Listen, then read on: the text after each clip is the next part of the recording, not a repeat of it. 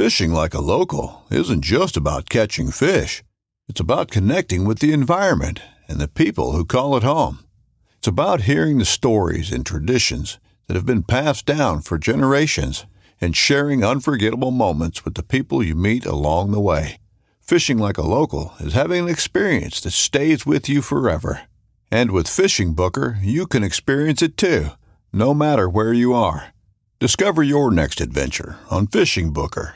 This upcoming concert season will be all about the boots, and Tecovas is your stop for the best in Western style. Tecovas has seasonal and limited edition offerings this spring and summer, including men's and women's boots, apparel, hats, bags, and more. All Tecovas boots are made by hand in a time-honored tradition with timeless styles that are always on trend. And Tecovas has first wear comfort with little to no break-in period. It's hard to find this level of comfort paired with this level of style. Stop by your local Tecovas store, have a complimentary drink or two, that's WCB style, and shop new styles. The smell of fresh leather and friendly staff are at your service. Many stores even have leather custom branding to make your boots truly personalized. And with regular live music and events, there's no in-store experience like it. If you can't make it into a store, just visit tecovas.com. That's TECOVAS.com. They offer free shipping on all boots, as well as free returns and exchanges, and ship right to your door. Go to tecovas.com and find your new favorite pair of boots today.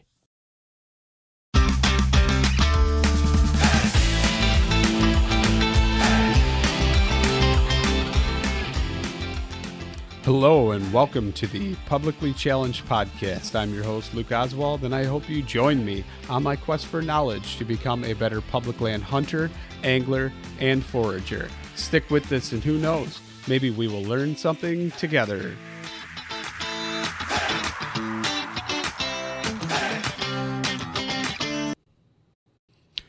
All right, real quick before we get started on the show, I'm just going to talk about Treeline Academy. You've heard me say it. I can't even tell you how many times. Mark Livesay is treelineacademy.net.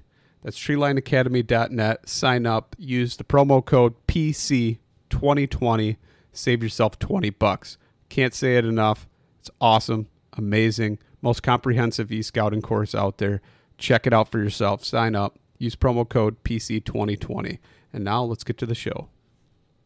All right, so I'm sitting here and I am talking to Jessica Caldwell, or Jess Caldwell. And Jess, you want to go ahead and introduce yourself a little bit?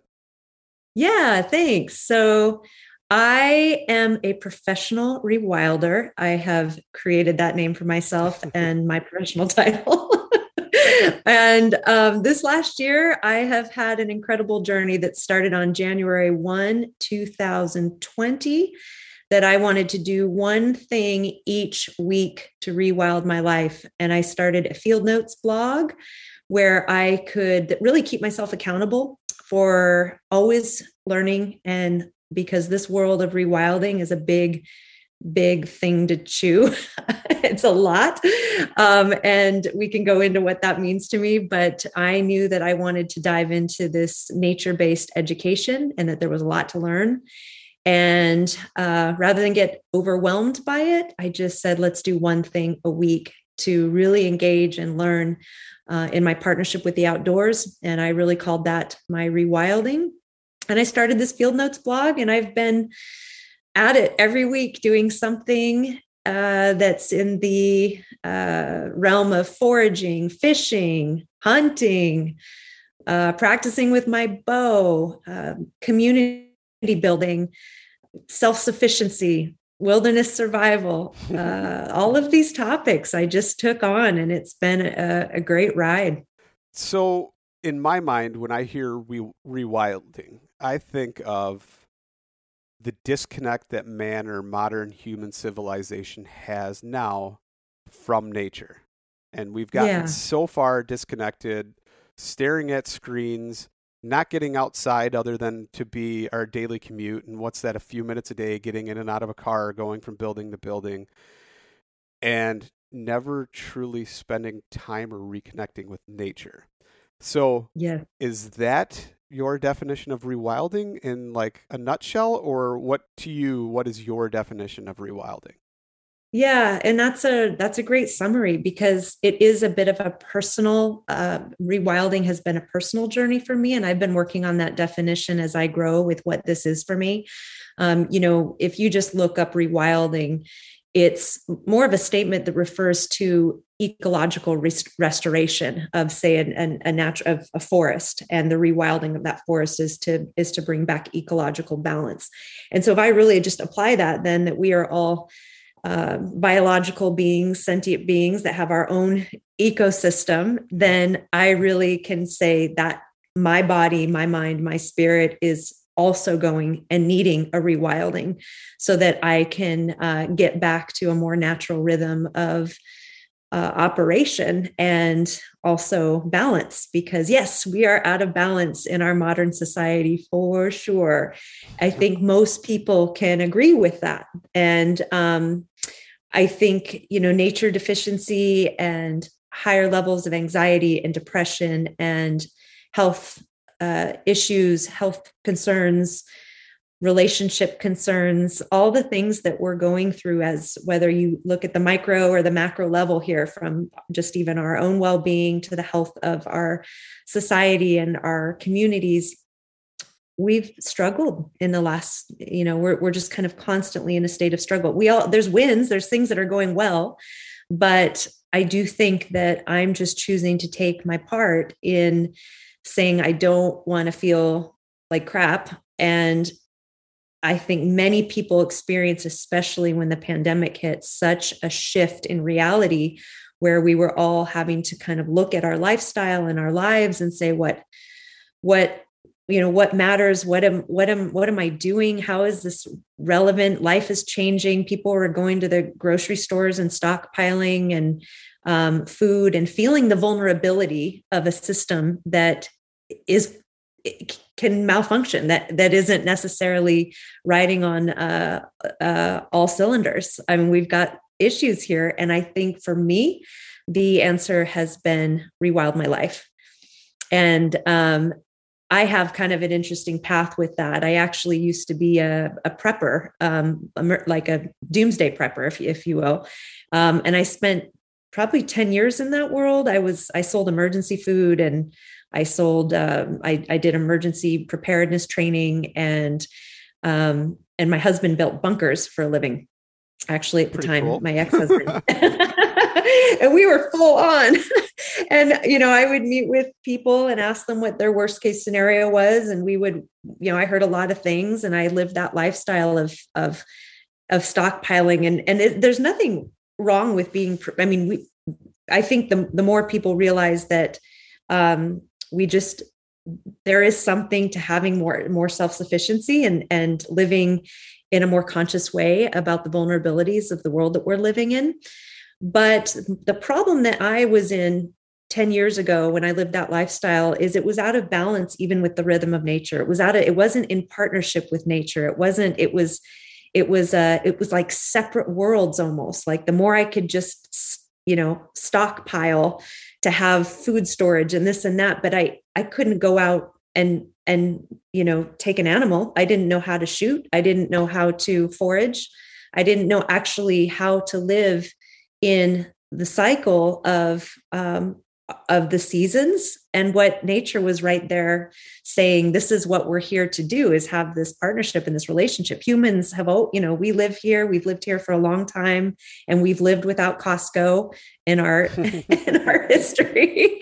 And I think for me, when I left that lifestyle, because I was feeling the imbalance of fear-based living, and I went down a whole path. I became a yoga instructor. I was meditating all the time. I was trying to find my peace in a chaotic world.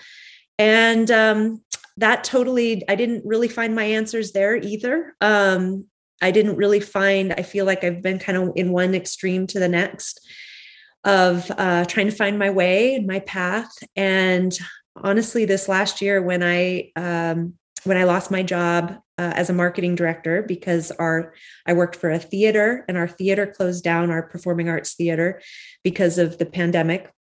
We were no longer having touring artists and big stage of big audience. So I found myself in one of those pivotal moments of what am I doing here? What's my thing? I don't want to go down the path of fear driven preparedness. I actually just want to feel more alive, because I felt like many have expressed numbness, just a numbness of being too plugged in to the world of modern society. And one thing after the next, I've been unpeeling that cord,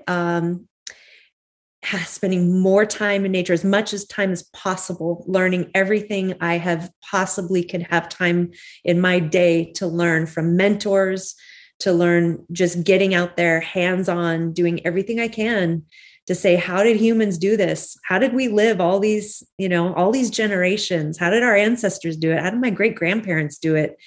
And why is it that we're struggling and suffering and having more mental illness and stress? And I'm just out to change that script for myself. I love it. I absolutely love it. I've never really considered myself a prepper, but I will say I've always been prepared. I've never lived in fear like, oh my gosh, what if this happens or what if that happens? But it's always been, I mean, where I live and the way my wife and I live, it's a very rural lifestyle. There's always some sort of livestock here on our little homestead. You know, there's always a full pantry, all those sorts of things, that because we don't want to run an hour to the store to go get something, you know, and that's more of our lifestyle than necessarily a prepper lifestyle. But when there was the whole rush and the mad dash to all the grocery stores and things like that, it never truly concerned us because we start our own seeds, we grow a garden, you know, all those things we preserve. I can some of my wild game. There's always that aspect of just preparedness, but it's not in a preparedness like for the apocalypse or a doomsday type scenario. It's like, well, it's better to have than to not have for those type of things, but it's never a mad rush to stockpile or anything. So I just find it kind of interesting, like, how did the whole fear-based thing become? Was it just you started learning or realizing about things, or how did that end up to where it became such an involved lifestyle? Because I mean, 10 years, that's a long dedicated time to be doing that. And if you're selling all this food, I'm guessing you're stockpiling food. And at that point, you know, it's like, okay, how do we break this down so we can have, you know, a year or two supply food for each person in the family or this and that. Like, my plans were never, if something truly did happen like that, my plans were to educate myself, educate my children to where they could go out and actually forage and get these things. And seasonally, I mean, whether you're spiritual or believe in God, I mean, there is a rhyme and a reason to every cycle of nature, and God truly provides. It's always there for you right when you need it, from herbal medicine to whatever, as long as you can put it away when he gives it to you.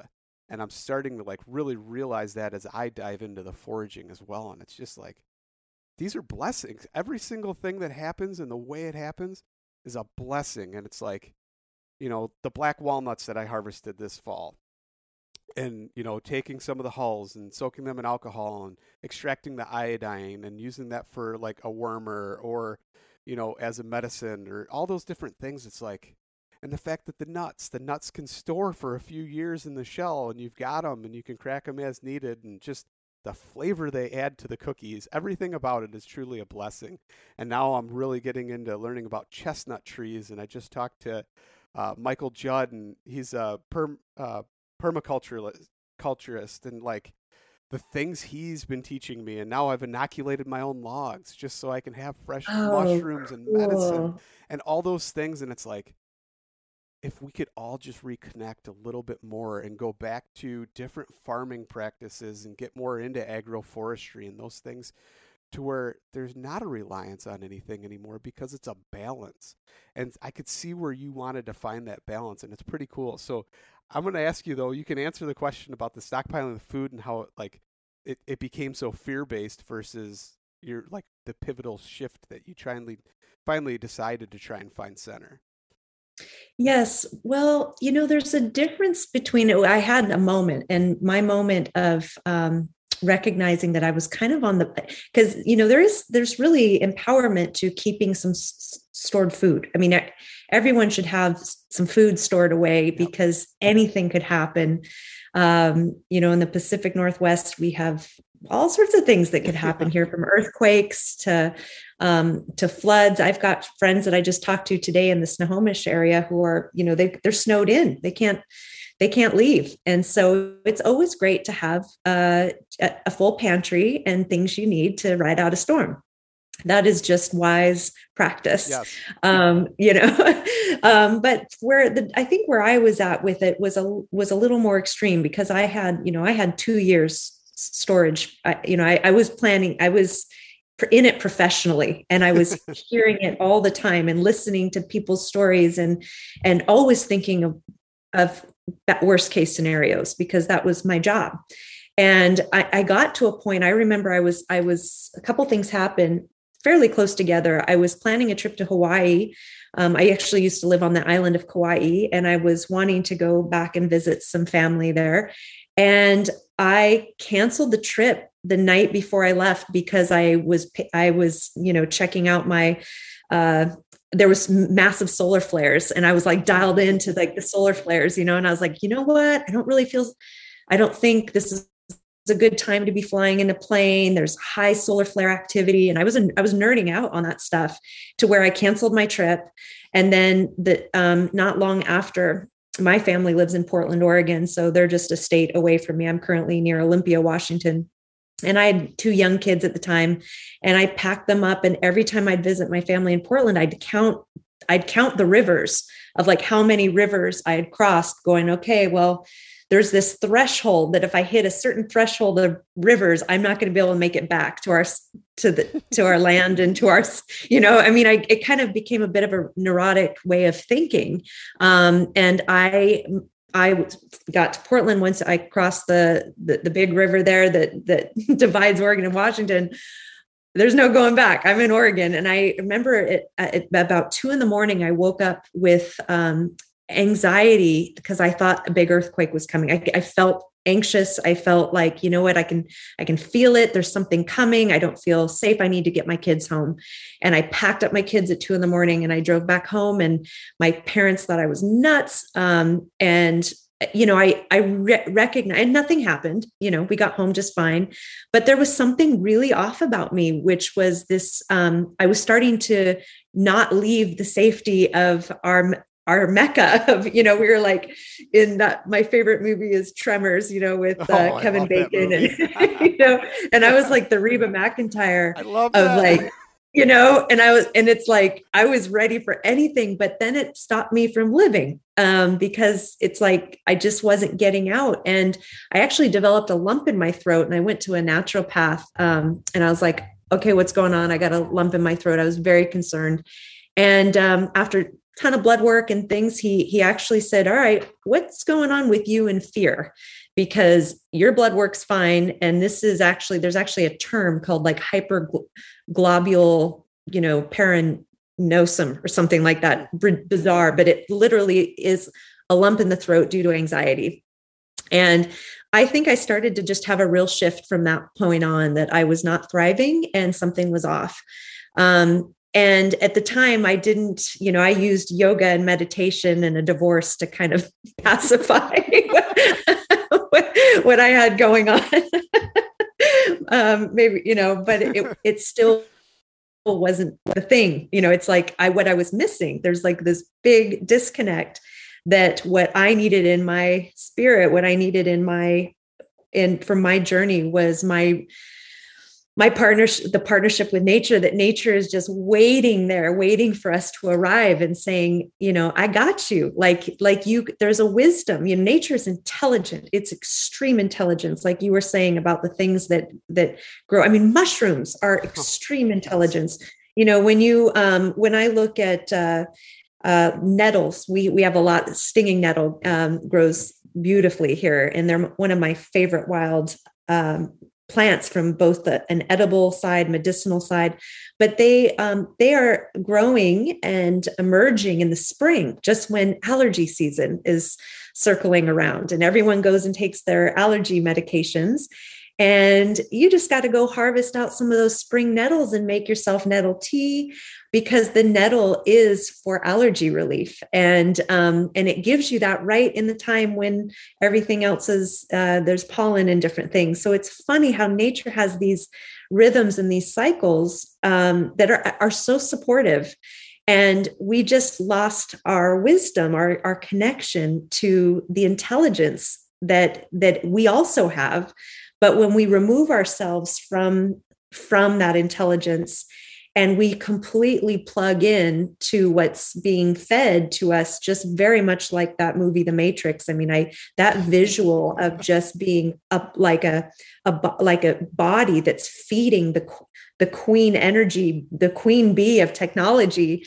It's freakish to think about, but truly unplugging from our devices, unplugging from technology, and really immersing into into what's available to us in the most highest intelligence of nature, there is an awakening that happens. There's a download we can get that gives us a lot of answers. And it's the thing I just didn't realize. I've always loved the outdoors, but I was probably more of your kind of weekend warrior, like, let's go for a hike, which is great. It's super cool to go for a hike.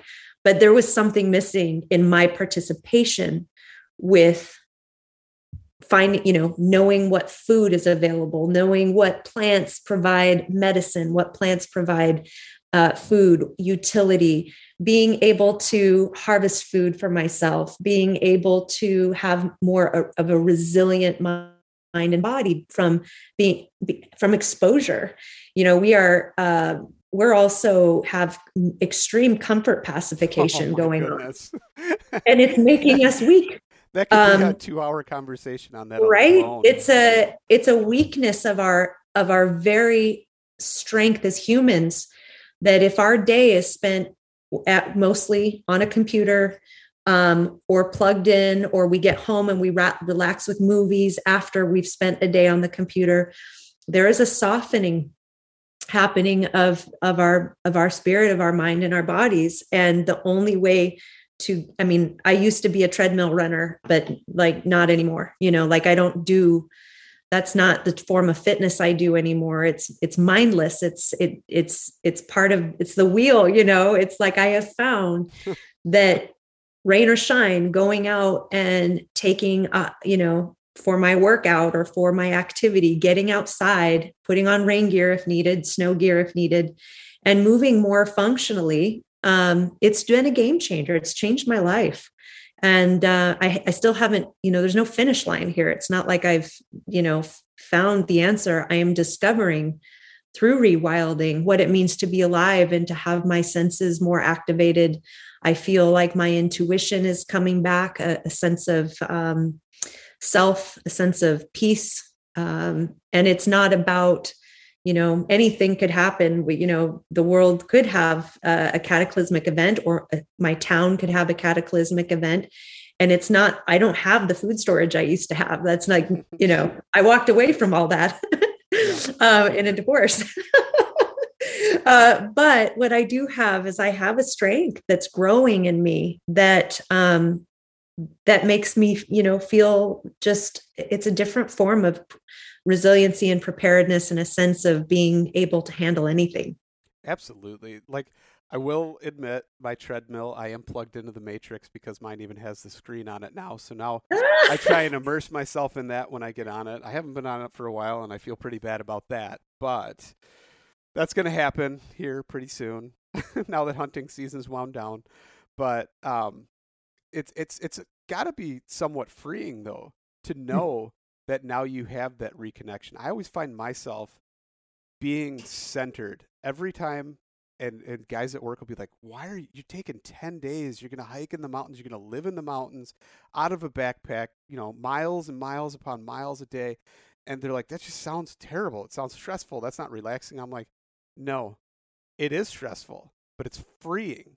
And that freeing ability that I have to go out there and tax myself and know that I did it, to know that every day, or even hunting here when I take my rutcation and I hunt during the rut, my vacation, and every day, 3:30 a.m., getting up, driving, taking the canoe off the truck, putting it in the water, paddling in wherever I'm going, doing all that stuff, getting set up, watching the sun rise, watching the sun set, being out there in nature, trying my best not to be on my phone at all. All those things and that reconnection that I get, the calming sense that I get when I'm done with that resets me for a month, depending on how many days I do it. And I guess, you could go back to the whole Michael Easter comfort crisis thing if you really wanted to, and just the 3-day effect, or those personal misogis that you have are so big in your life. And if people don't realize that, they're missing out on tons of opportunities to do that. And I could tell that you've totally got that sense of rejuvenation, that sense of self from doing these things. And there's that fire burning in you to just learn more. And that's so cool, because everybody that I can surround myself that has that, and I have it myself, and I see it in my children when I take them out, and their grandma will come over and they'll be picking things and they'll be eating dandelion leaves and say, they're kind of bitter. They're better if you cook them, things like that. Or, oh, this is whatever, wood sorrel, and hey, these are nettles, and this is this. And I think this is this mushroom, but we better go ask my dad. And just things like that, and getting their curiosity and actually teaching somebody else. As a child, they're teaching somebody. That is a sense of accomplishment. That's a sense of pride, and it's really, really cool to see. And I can see you beaming right now, because I know you have that same feeling, and it's great. Absolutely. It's great to share that with people. So I got to ask you though, how did the journey start after the yoga and all these other things that weren't really filling that sense? What was your first step? What did you do to try and rewild yourself that you could learn? Was it just spending time in nature, or was it actually learning a skill? I honestly didn't even know I was missing it. I didn't even know, I didn't grow up with a family that hunted, or I'd never been fishing, hunting, that just wasn't my lifestyle growing up. And so here I am, I'm a 45-year-old woman. So I don't have this, this isn't in my history.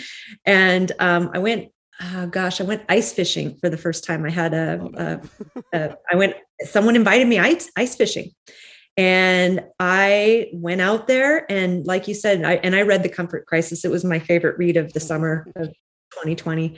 But I went out there and I spent a day on the ice, and yeah, it's cold, but reeling up a big old perch and then taking all this fish home and having, he showed me how to gut the fish, and then we're cooking up fish tacos that night. And it was truly you pull up fish from the ice, you take it home, it turns into dinner.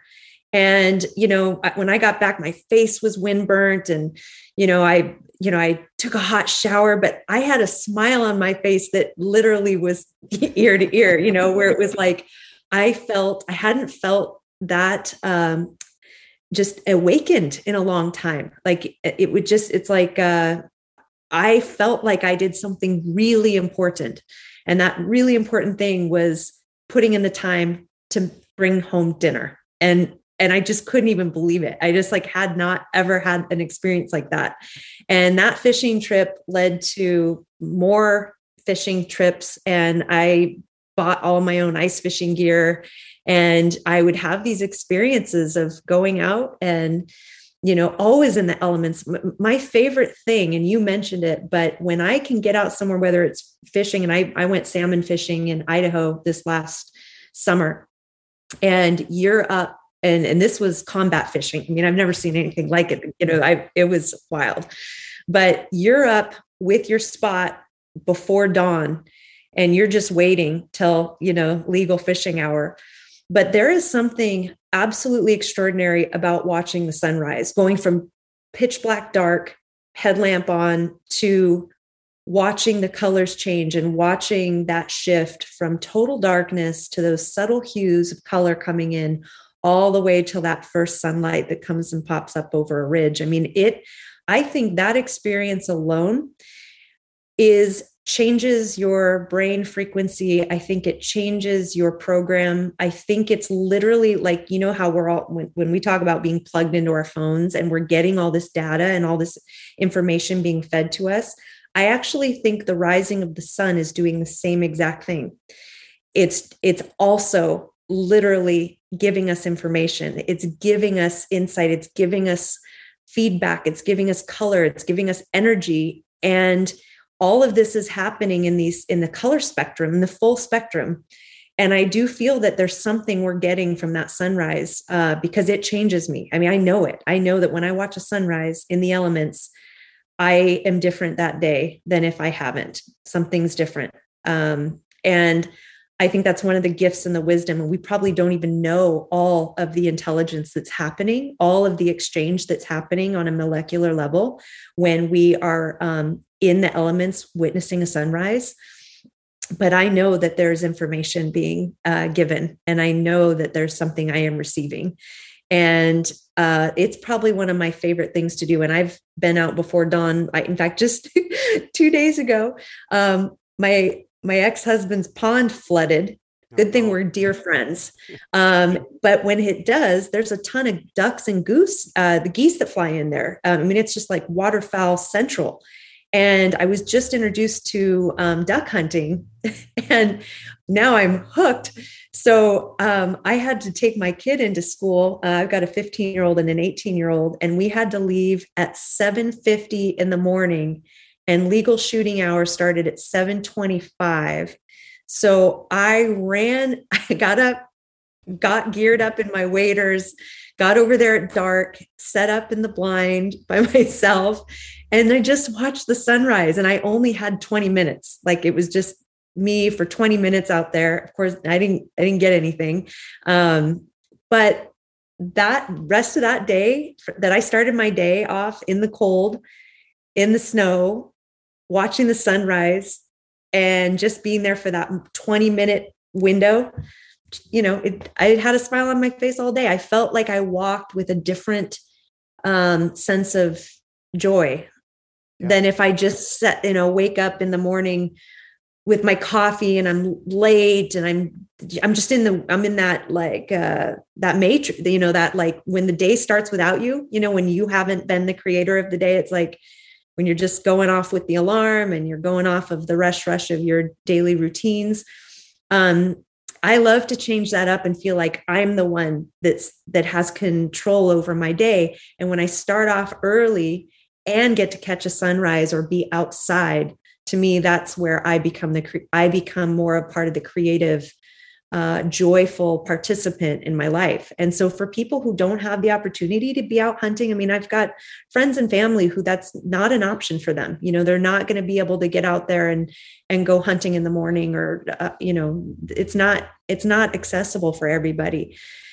But a sunrise is accessible for most people. And so for me, I think that's a great way to just incorporate rewilding for absolutely everybody, no matter where you live. Even if you're in an urban center, you can get up before the sunrise and you can get outside and you can sit and you can just witness the miracle of a new day and get that energy frequency exchange of what those hours are giving us. And they are powerful, I believe. Yeah. At least that's my experience. Absolutely. I honestly have to say that my best memories, my hunting memories, or even not hunting memories, are etched so deeply into my brain are sunrises. Somewhat like I was talking to you about my first buck kill with a bow. That is etched into my mind forever. First light, sun peeking through the trees, the rays. I could see in my mind right now, I could still see the rays shining over the buck's back, and just like the little tufts of light coming through the leaves that were still on the tree, shining over the different patches of his fur. In my mind. That's and it's just amazing. Yeah. And I think one of the best things I've ever heard, and I can't even remember who said it, but they said, you have a finite number of sunrises in your life. How many are you willing to miss?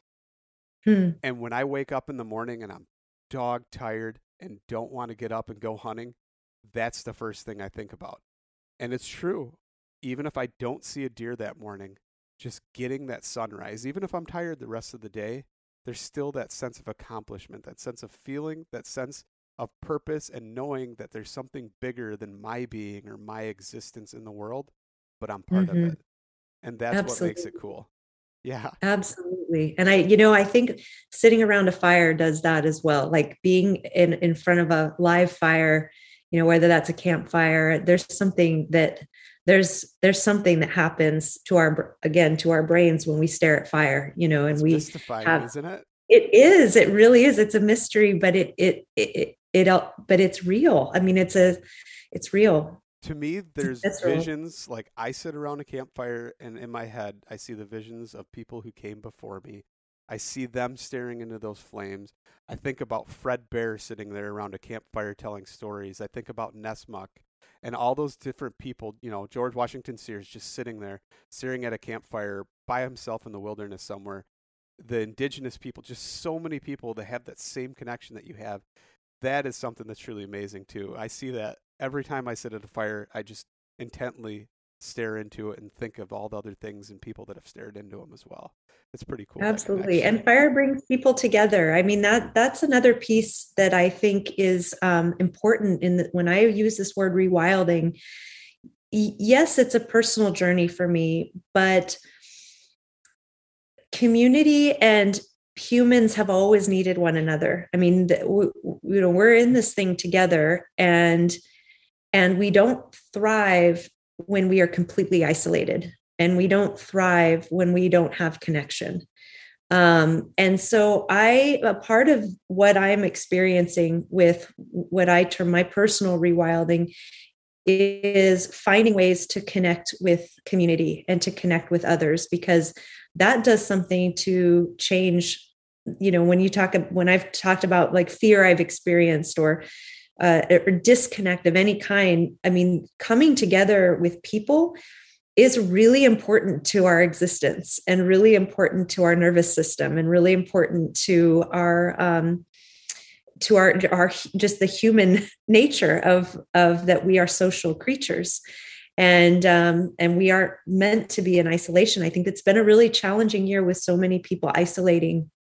I think it's been a really challenging year, or 2 years now. I mean, we're coming up actually more than a year. But I think for me, I've been putting on events through my company, Wild Kind Academy, and bringing people together to learn and to learn traditional skills. I've since this last year, I'll just list off some of the courses that I've put on through Wild Kind Academy.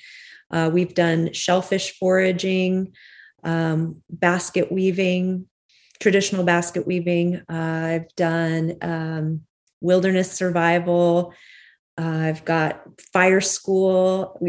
I've done a lot of different courses that I've offered, and I usually bring in a guest instructor. We've done intro to archery, but every time it's a live course and people come. And especially at the beginning of last year, for example, I had a basket weaving course, and there was some immune challenged people who came, and they shared with me, I'm immune challenged. No one wants to be around me. And they're like, you're the first person that's offered to have something for me to do. And they came, and they, at the end of the event, asked for a hug from me and said, can I hug? Can we hug? And I was like, 100%, bring it in, bring it in. And we hugged hard, and there was tears. And what's been expressed to me is the loneliness that was happening, was so detrimental and so sad and so hard. And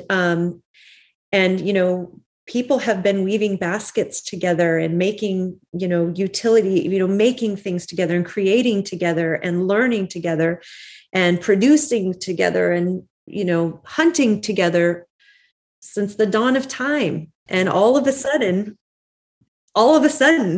we don't do that. All of a sudden it's like, it's a phenomenon to the culture of humanity. Yeah. So I know that for rewilding, part of what I've been experiencing is that it's not isolated to the individual. It's cultural. It's our humanity. It's making sure that we find connection and love and understanding, because that also opens ourselves up, and it opens up our our hearts and our minds for, because, that it's part of it. You can't have, like, I can't rewild without hunting. Like, hunting is I cannot rewild without harvesting food. If my only access to food is to go to a grocery store and pick up a very well packaged, meat, frozen meat package, I have completely disconnected myself from rewilding. If I isolate myself in my home, in my temperature controlled home, I have completely removed myself from what it means for my body to regulate temperature, for my body to know what to do, when it's cold out. And if I completely remove myself from touch and humans and laughter and holding of hands and hugging, well, that's just as problematic. Yeah, I can't even imagine.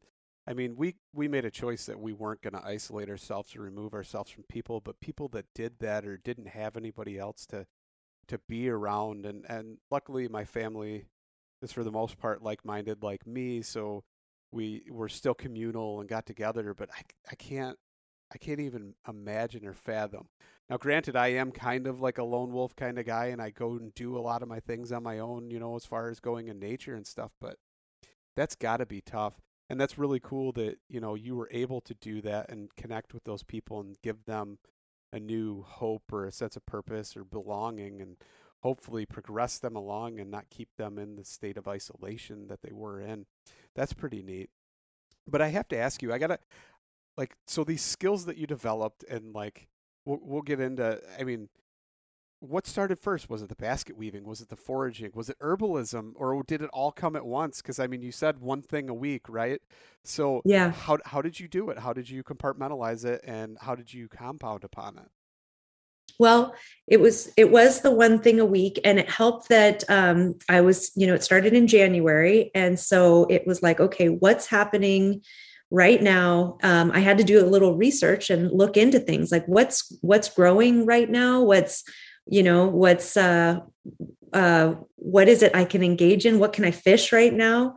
What's happening in the natural world? And that's where mentorship came in. I really reached out and got a lot of help and asked people to show me, and what are you doing? You're outdoorsy. What are you fishing right now? What are you harvesting right now? And I asked a lot of questions, and I took a lot of action to reach out for mentorship.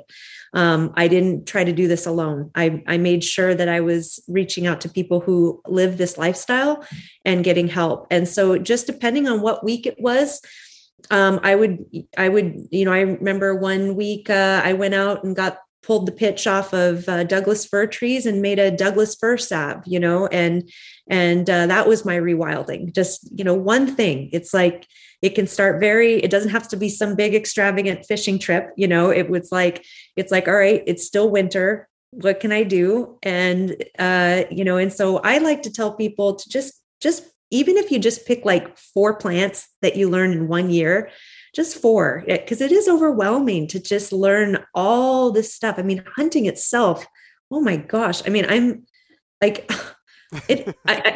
it's so overwhelming, all of it is, but I'm trying to not do that. I'm just take one thing and try it, and incorporate it into your life. And the thing about 4 plants that are cool is, you can pick a plant like dandelions. You mentioned dandelions, mm-hmm. and check out what that plant does year round, because you're maybe popping the beautiful little yellow flower tops off in the summer and frying them up as a fritter. Mm-hmm. And then maybe later in the fall, in the winter, you're pulling up the root and you're making dandelion root tea, or you're, sauteing that, or you're using it as medicine. So every plant, depending on what season it is, has an offering. Sometimes when the energy is in the flower, or is the energy in the fruit, or is the energy in the roots. So even if you picked one plant every quarter, in the winter, this weekend with Wild Kind Academy, I've got a guest instructor coming in, Karen Sherwood with Earth Walk Northwest. She was a teacher for the Tom Brown Jr. Tracker School, and she's done a lot of great things. She's also a master basket weaver. She's done a lot of courses with me, but she's coming, and we're going to do a winter forage hike learn about the winter forest, and then we're going to make a cottonwood salve, often referred to as balm of Gilead. It's a very healing salve. This is the time when the storms have come in and the cottonwood trees have, because they're these huge towering trees, and big storms will push the branches down, and then you can gather those cottonwood buds and soak them and turn them into a salve. So we're going to do that this weekend. And every week I have a blog that I continue now to write my weekly field notes blog, but every week is something. Sometimes it's small, sometimes it feels big, but it's somewhere in the realm of coming together in community. Sometimes it's solo trips, but I went out a couple weeks ago and we made a fishing pole out of sticks and went and just caught a trout in my local backyard lake. It was awesome. And part of that is to kind of realize, I spent a lot on gear this last year.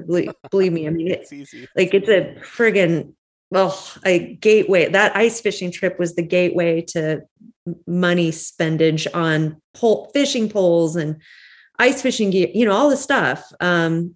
My bow, these are expensive investments. So people have to start somewhere. And so it's like, start with what doesn't overwhelm you, and sometimes foraging is a great way. Foraging for wild plants. Anyone can do that on public land and in parks. You can go start to learn about plants, and that doesn't break the bank. And you can go experience a sunrise and make a campfire, and none of those things break the bank. And then we made this fishing pole literally out of sticks, got some fishing line to it. And it's actually on my Instagram. I posted a thing about it, reeled up a trout, and I cooked up that trout for dinner, and it felt really good, and it didn't cost anything.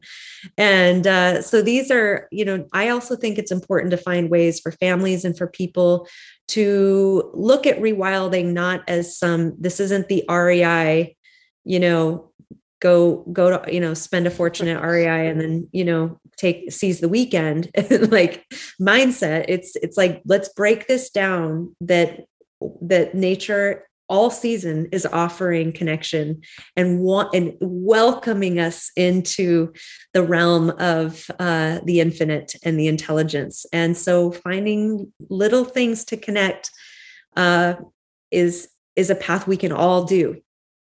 Yeah, it's freeing, isn't it? The more Yes. skills you learn, the more independence you have from dependence upon other things. Yes. And it's just freeing. It's amazing and my hardest thing is like, I'll sit at home and on my nightstand, I typically have 2 or 3 different foraging guides. And every chance I can, if I'm not up late or doing something else or working on something, I'll take them and I'll flip through them before bed and just kind of 3 or 4 pages and just go through them and try and just completely memorize them, because so many times I'll be out there and I'll be like, oh, what's that? Oh, it's got like a basil rosette, just different things like that in my head. And I'm like, I think I know that. What is that? But there's so many times that I don't know it, or I think I know it. And I go home and I look and I'm like, oh no, I was wrong. Or, oh man, I should have picked that. Just things like that, because I don't take the guides with me. I just want to kind of immerse myself in that moment and just stumble upon things as I travel through, the woods or whatever. But it's kind of interesting to see the growing process happen when you do that. And it is freeing to know that, man, I do know that. Oh, now I should pick it. All those different things that go through your mind. And then, okay, I've got it. Now what do I do with it? What can I make? And trying to recall from memory before I ever go back to a book and say, okay, well, I can dry this and use it for this, or make a tincture, or do all these different things. Like right now, I've got a lion's mane tincture soaking in alcohol. And after that, I'm going to do a hot water extract with it and make a 50-50 blend. And it's going to be great. And cool. So just all those different things. And then hopefully my maitakes, come up, or shiitakes come up here. I'm doing a tabletop farm right now because my inoculated logs won't, have any until the springtime. But so just all these different things is so cool to try and get in there and not only eat them and enjoy them, but to, actually make medicines out of them different things that So our when bodies you're need. making your tinctures and your medicines, do you also follow the moon cycles with extraction processes I and have such? not. I don't know if is that something I should be looking into, or is Check it that out. okay? I knew of a woman who made medicine and tinctures and a few different resources that they're, historically medicines were extracted at certain times, or they were distilled at certain times, and all based off the moon Hmm. and moon cycles. And something to just look into. It's interesting. I mean, clearly the moon has power. The rising of the moon and our moon cycles affect our tides. Yep. They affect real things. This is not just No, I believe it. The moon has a powerful draw, and this is part of that wisdom and part of that interest in what is it that nature does so perfectly, that we're just learning how to do these things, or remembering or relearning. And anyway, just look it up sometime. You might want to, interestingly, enough I've actually incorporate. got a friend that I could probably talk to, and he would know all about that if I called him up and asked him about it, because he seems to be Perfect. quite in tune with all those sorts of things. So that's something I'm gonna have to reach out and do, because he was the one who kind of inspired me to start making these tinctures. Awesome. So that's pretty cool. But so let's Yeah. kind of get into, like, I see you use the clumb method of shooting your bow, or at least the 3 under. How Okay. did Yeah. that come about? You're talking about, my trad Yeah, your boat, my which is longbow. pretty cool. I don't shoot trad anymore, but that's a soft spot in my heart for sure, because I did shoot it for a while and kind of just got out of it, but it's always back there, and I'll pull it out and play with it every once in a while. Oh, so this is a brand new thing for me, because I've spent all year. I have a compound bow. That's what I had when I just shot my first deer. It was with my compound bow, and that's what I've been practicing on all year. And I just recently invested. I went with Stalker stick bows, Nice. South Cox, like top notch. I mean, it's like I just You went went all in. out, yeah. Well, what's great about his program is that he has a program just for women and youth, where and these are custom bows, but my draw length, my draw strength is not there yet. I can't shoot at a 40-pound draw, and that's so I think right now I'm like at 20 pounds or something with the longbow. But as you grow in strength, you can send the risers back, and then he will replace them with new risers, so that you can slowly start to build your strength up. And that's available to women and youth. So that to me was a big part of why I wanted to go with them, was so that I could be able to, it's not like if I wanted to be able to keep my form and have great form through the whole thing and build that muscle memory. But I'm doing that now, as I gain the strength, I'll slowly be increasing to get to where I could hunt with that bow. So you'll change out the limbs then and get heavier limbs as time progresses. Yeah, that's something that. Oh, wait, did I say riser? Risers, sorry. but okay. We knew Thank what you. you meant. We knew what you meant. Okay, you got me. Yeah. Yeah, that's one thing I probably didn't do. And I did not, if I went back and redid it, because I've got so many bad habits with the longbow. I shot completely instinctually.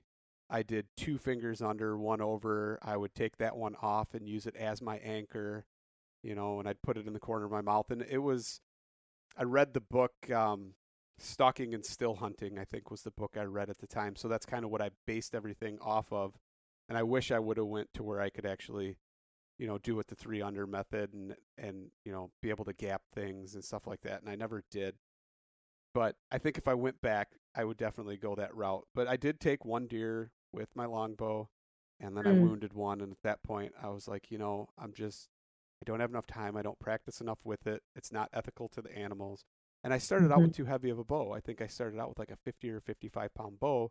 Oh, yeah. So I, once again, built a lot of bad form and different things that I shouldn't have done. I mean, within 20 yards, I was effective, but anything outside of that range, it just wasn't fair. Right. And I think it's, it's a good decision to make an ethical decision and say, okay, if I'm not going to be proficient enough with this, I'm going to switch back. So that's why I switched back. But I did go full nerd on trad, made my own arm guards, made my own bone beads for all my different stuff.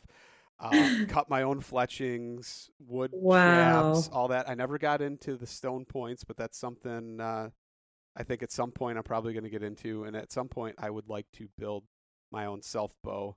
Maybe go up to like Clay Hayes and have him teach me, Oh and yeah. That'd be learn awesome. from him to make a self bow, and then find some other people to maybe teach me how to nap some flint, because I Oh think that's a yeah. skill I'm lucky. that's I have a great one of the best flint nappers probably ever is a man that he's an old timer, but oh, in fact, I do a lot of videos with him on with on Reels and on TikTok. He is absolutely the greatest character I have ever met. I have a TikTok video with him that went, I mean, for me, viral. It's got like 160,000 views because this man takes like hands down is the most wild and youthful man doing the coolest stuff. I mean, he lives off grid. He's a homesteader. He's an incredible flint napper. He makes all his own bows, arrows, everything, tools, stonework. He's a survivalist. He does all the brain tanning. And he has been a mentor for me. And I'm actually going to do a class and have him teach arrowhead making. He's incredible. And I have a video with him where he just like, I hung out with his place and he made some kind of venison stew for me. And he went in the middle of winter. He just like jumped into this pond and swam through it. He's just fun. But anyway, it's something I want to get into and experience. I want to nerd out. I want to nerd out in the most like all the things that are these traditional skills. And are just original skills. I am fascinated with how things were done before we had technology. I mean, how were things done? How did we do anything? And the more that gets broken down, I am fascinated by it. Yeah, direct living skills. My friend Nathan Donley, who is he was on season 6 alone, and he's actually going to teach an emergency preparedness class for Wild Kind Academy, and he'll be visiting here soon. But he used the term direct living skills, and I like that stuck with me because it's like direct living skills. I don't know. It's like you can't get that's it. What I think is cool is once you learn one skill, it's very transferable into the next thing. Like your basket making, for instance. Once you do the basket making, now you can make a fish basket. So now you can use that for fish, or you can take acorns and put them in that basket and start leaching them in a creek. And just all these things compound upon one another that were once just life skills. Now it's like little skills that we're learning, but they are skills that build upon each other, and it becomes like transitional.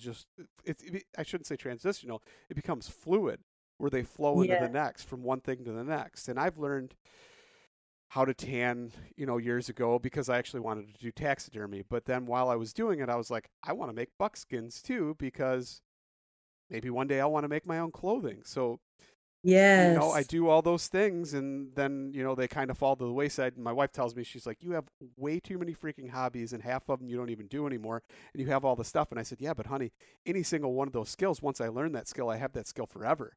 I said, that doesn't go away. And then, I started making knives. So then the knives flowed into, well, now I need to make holsters or sheaths for the knives. So then I started doing that, and I'm like, well, I got to, I've got these guns. Let's make a holster for the gun. So I actually made for my deer gun. I've got a 357, the 6-inch 357 that I carry for deer hunting because you can use it during gun season. So I made like a shoulder bandolier with the holster on it and all that kind of stuff. So it's always there in case I need it. But then, that transitioned into, well, I've got this trad bow. I can make my own stuff for that. So I made my own leather grips, wrapped the handle, and put on, I actually took some buckskin and sewed a tip to hold my string on one end so that the string always stays on the end of the bow, and you only have to loop the one as you step on it and pull the string taut to get it back on your knock on the end of on the limb. And so all these things just started like flowing together and doing all these things. But then I was like, I'm still missing so many more things. The foraging aspect of it. I don't do primitive fishing. I still don't, but I'm still the kind of guy that in my glove box of any vehicle, I have fish hooks. And it's not because it's like, oh my gosh, I need to be prepared. But it's like, how many times do I want to go fishing? And I go, oh man, I forgot some hooks or something. So they're always there. It's always part of my life, but it's just, my life has become that. But it's pretty neat to see how they all flow together. They really do. You know, I am someone, you know, I've lived more of the modern lifestyle. I did, you know, I lived in cities and, you know, again, I didn't grow up with this. And so I think there really is a disconnect when you have like, when you think, when I just say to some of my fellow city dwellers, like, oh, you have a down comforter, you know, that doesn't translate to goose and pulling off the down, you know, the down feathers and stuffing it into something, you know, it's like our brains don't even make that connection. Or, you know, with what I've experienced recently is with the doe that I was blessed with this year with my first hunt, I kept some of that hide and realized I can tie flies with this. You know, I'm going to use this deer hair to tie fishing flies. And that's one of those kind of utility that this is how these are direct living skills, you know, that one thing supports another. And when I came home with a goose the other night, last week or so, it was my first time really field dressing on my own, where I didn't have any help or any mentorship. I was like, I remember this. I got this. Cut open the bird. I, you know, figured out how to get the tenderloins out. It was very empowering to go through these steps and do it on my own. But before I cut into the bird, I'm like feeling the down feathers. And I was like, gosh, this is the down that I feel in the down comforter, you know? And so I actually ended up pulling a lot of those feathers and keeping them, thinking, well, maybe I'll make a pillow and out of this. And again, just for the sake of learning how things used to work and how that this is how humans did things before we had industry. So let's I want to go into the Wild Kind Academy, because you talked about it and you mentioned it, the classes, but how did that come about? At what point were you like, okay, I want to learn things. I want to teach other people things. How can we make this happen? How can we put it all together? And then, you know, I know you went and did wilderness first responder.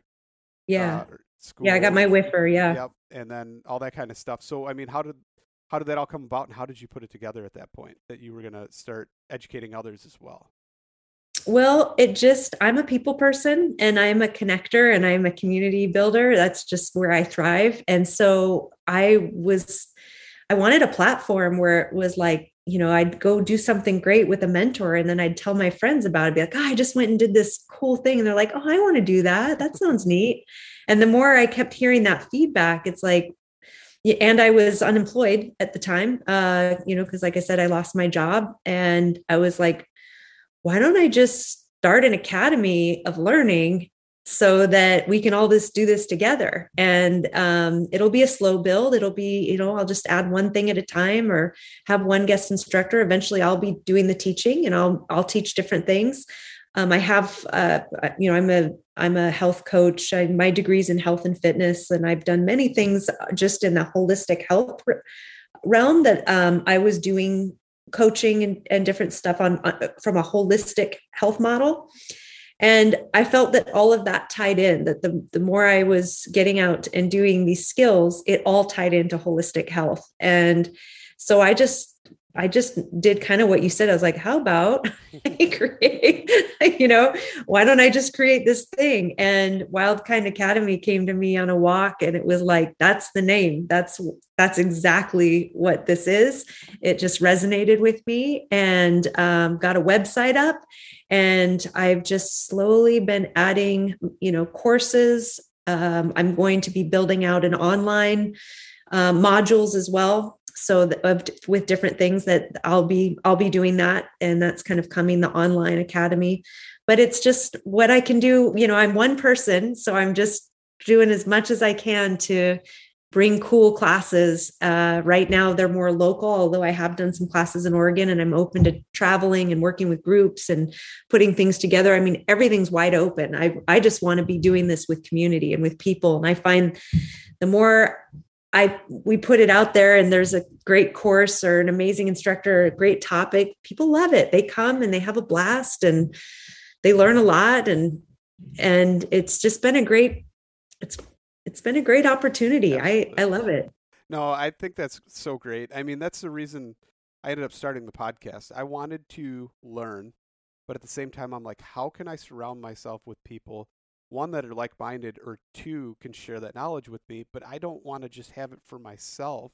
I could go get a book and read it, but it's not the same as talking to that person or getting to know that person. But at the same time, I want to educate others.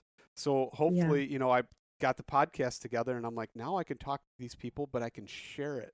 I can ask the questions they might be thinking, but share it with other people. And I find that there's a sense of purpose behind that, and I love it. It's so cool to be able to share those things with people and talk and have these conversations and just spark a fire. I mean, like when I talked to Michael Judd, it sparked a fire in me, but I talked to some other people and they're like, I thought it would be boring listening to that. But once I, opened up my mind and started listening to it, I started thinking about my property and the things I could do, but not only help the wildlife and bring in the wildlife, but now have stuff that I can have on that property that I can partake in and eat as well and do all these different things and have just a working landscape around me. And it's cool to see those things, spark a fire in somebody else too. So it's great to get those messages from people and kind of get that sense of purpose behind that too. So, I think bringing everyone along, I mean, it doesn't help us turn the dial in the right direction if we're not all remembering how to engage our partnership with the natural world. I mean, we got to bring everyone along, or anyone who's interested, because the thing that's going to get us through in the long haul, if we have a system that is wobbly, which we do. It's fragile. Yeah. It's fragile. Then the more that people think about these things and engage them and learn and get your fire, lit to maybe think about permaculture or think about raising honeybees or canning and learning new skills that they just, the more we all do that, I believe that's a method for healing for all of us. Like it's a path through. Return to nature. Yes. Which is actually one of my friends. He's actually Dan Return to Nature. That's his channel, but it's kind of funny because it all comes back full circle, on all that stuff for sure.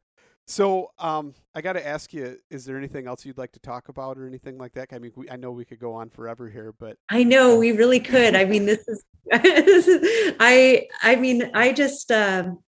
I do really appreciate that you have invited me onto your podcast so that we could have a conversation and I could make this connection with you, because to meet a fellow forager and fellow wild kind and someone who's out there doing the great work of, you're living it with your family, you're homeschooling, you're teaching these skills to your kids and to our next generation. And so I really like to make these connections. They're really important to me to know, I mean, you're totally on the other side of the, we're like all different sides of the US here, but it's building these connections and these friendships and knowing that people are out doing this and that they have another resource and another person they can connect with and then we do it together. So I really appreciate that you've had me on your podcast and that I can meet you and hear a bit more about your story. So I just really appreciate it. Absolutely. So let's, before we go, I'm kind of curious, as these modules come out, where can people find them and get educated from your modules that you're going to be putting out for the education modules? And then if they wanted to, and they are in the Washington area, maybe take a course from you or something like that, where can they do that? Yeah. So go to the website, wildkindacademy.com, and subscribe to the newsletter. That would be the very first thing to do, because those subscribers will always get new courses and find out what's happening locally in Washington State. I'm also doing some things in Oregon and eventually in Idaho, but there will be traveling. I'm into putting things together for anyone, anywhere. So subscribe, because that's how you'll hear about also when the online courses and the online academy and the different opportunities to learn wherever you live will be available. You can find me on Instagram, and I'm Jess_Wildkind Academy. On TikTok, I'm Wildkind Jess. And any one of those platforms, I'm just sharing the adventures and sharing the learning, but certainly through the website subscription is where you'll know how to apply some of these if you're interested in learning. That's awesome. I appreciate you coming on, and thank you so much for sharing. You're welcome, and thank you. It's been a real joy to meet you. Absolutely.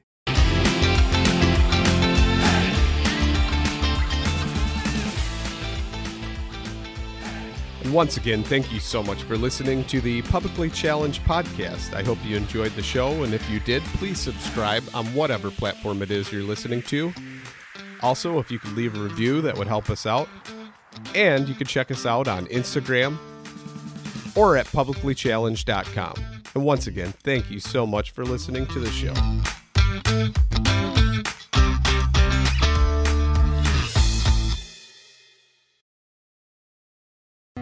Through the Blackwater bayous and in the dark Louisiana night floats a duck camp, alive with the sounds of swamp pop and the smells of Cajun cooking.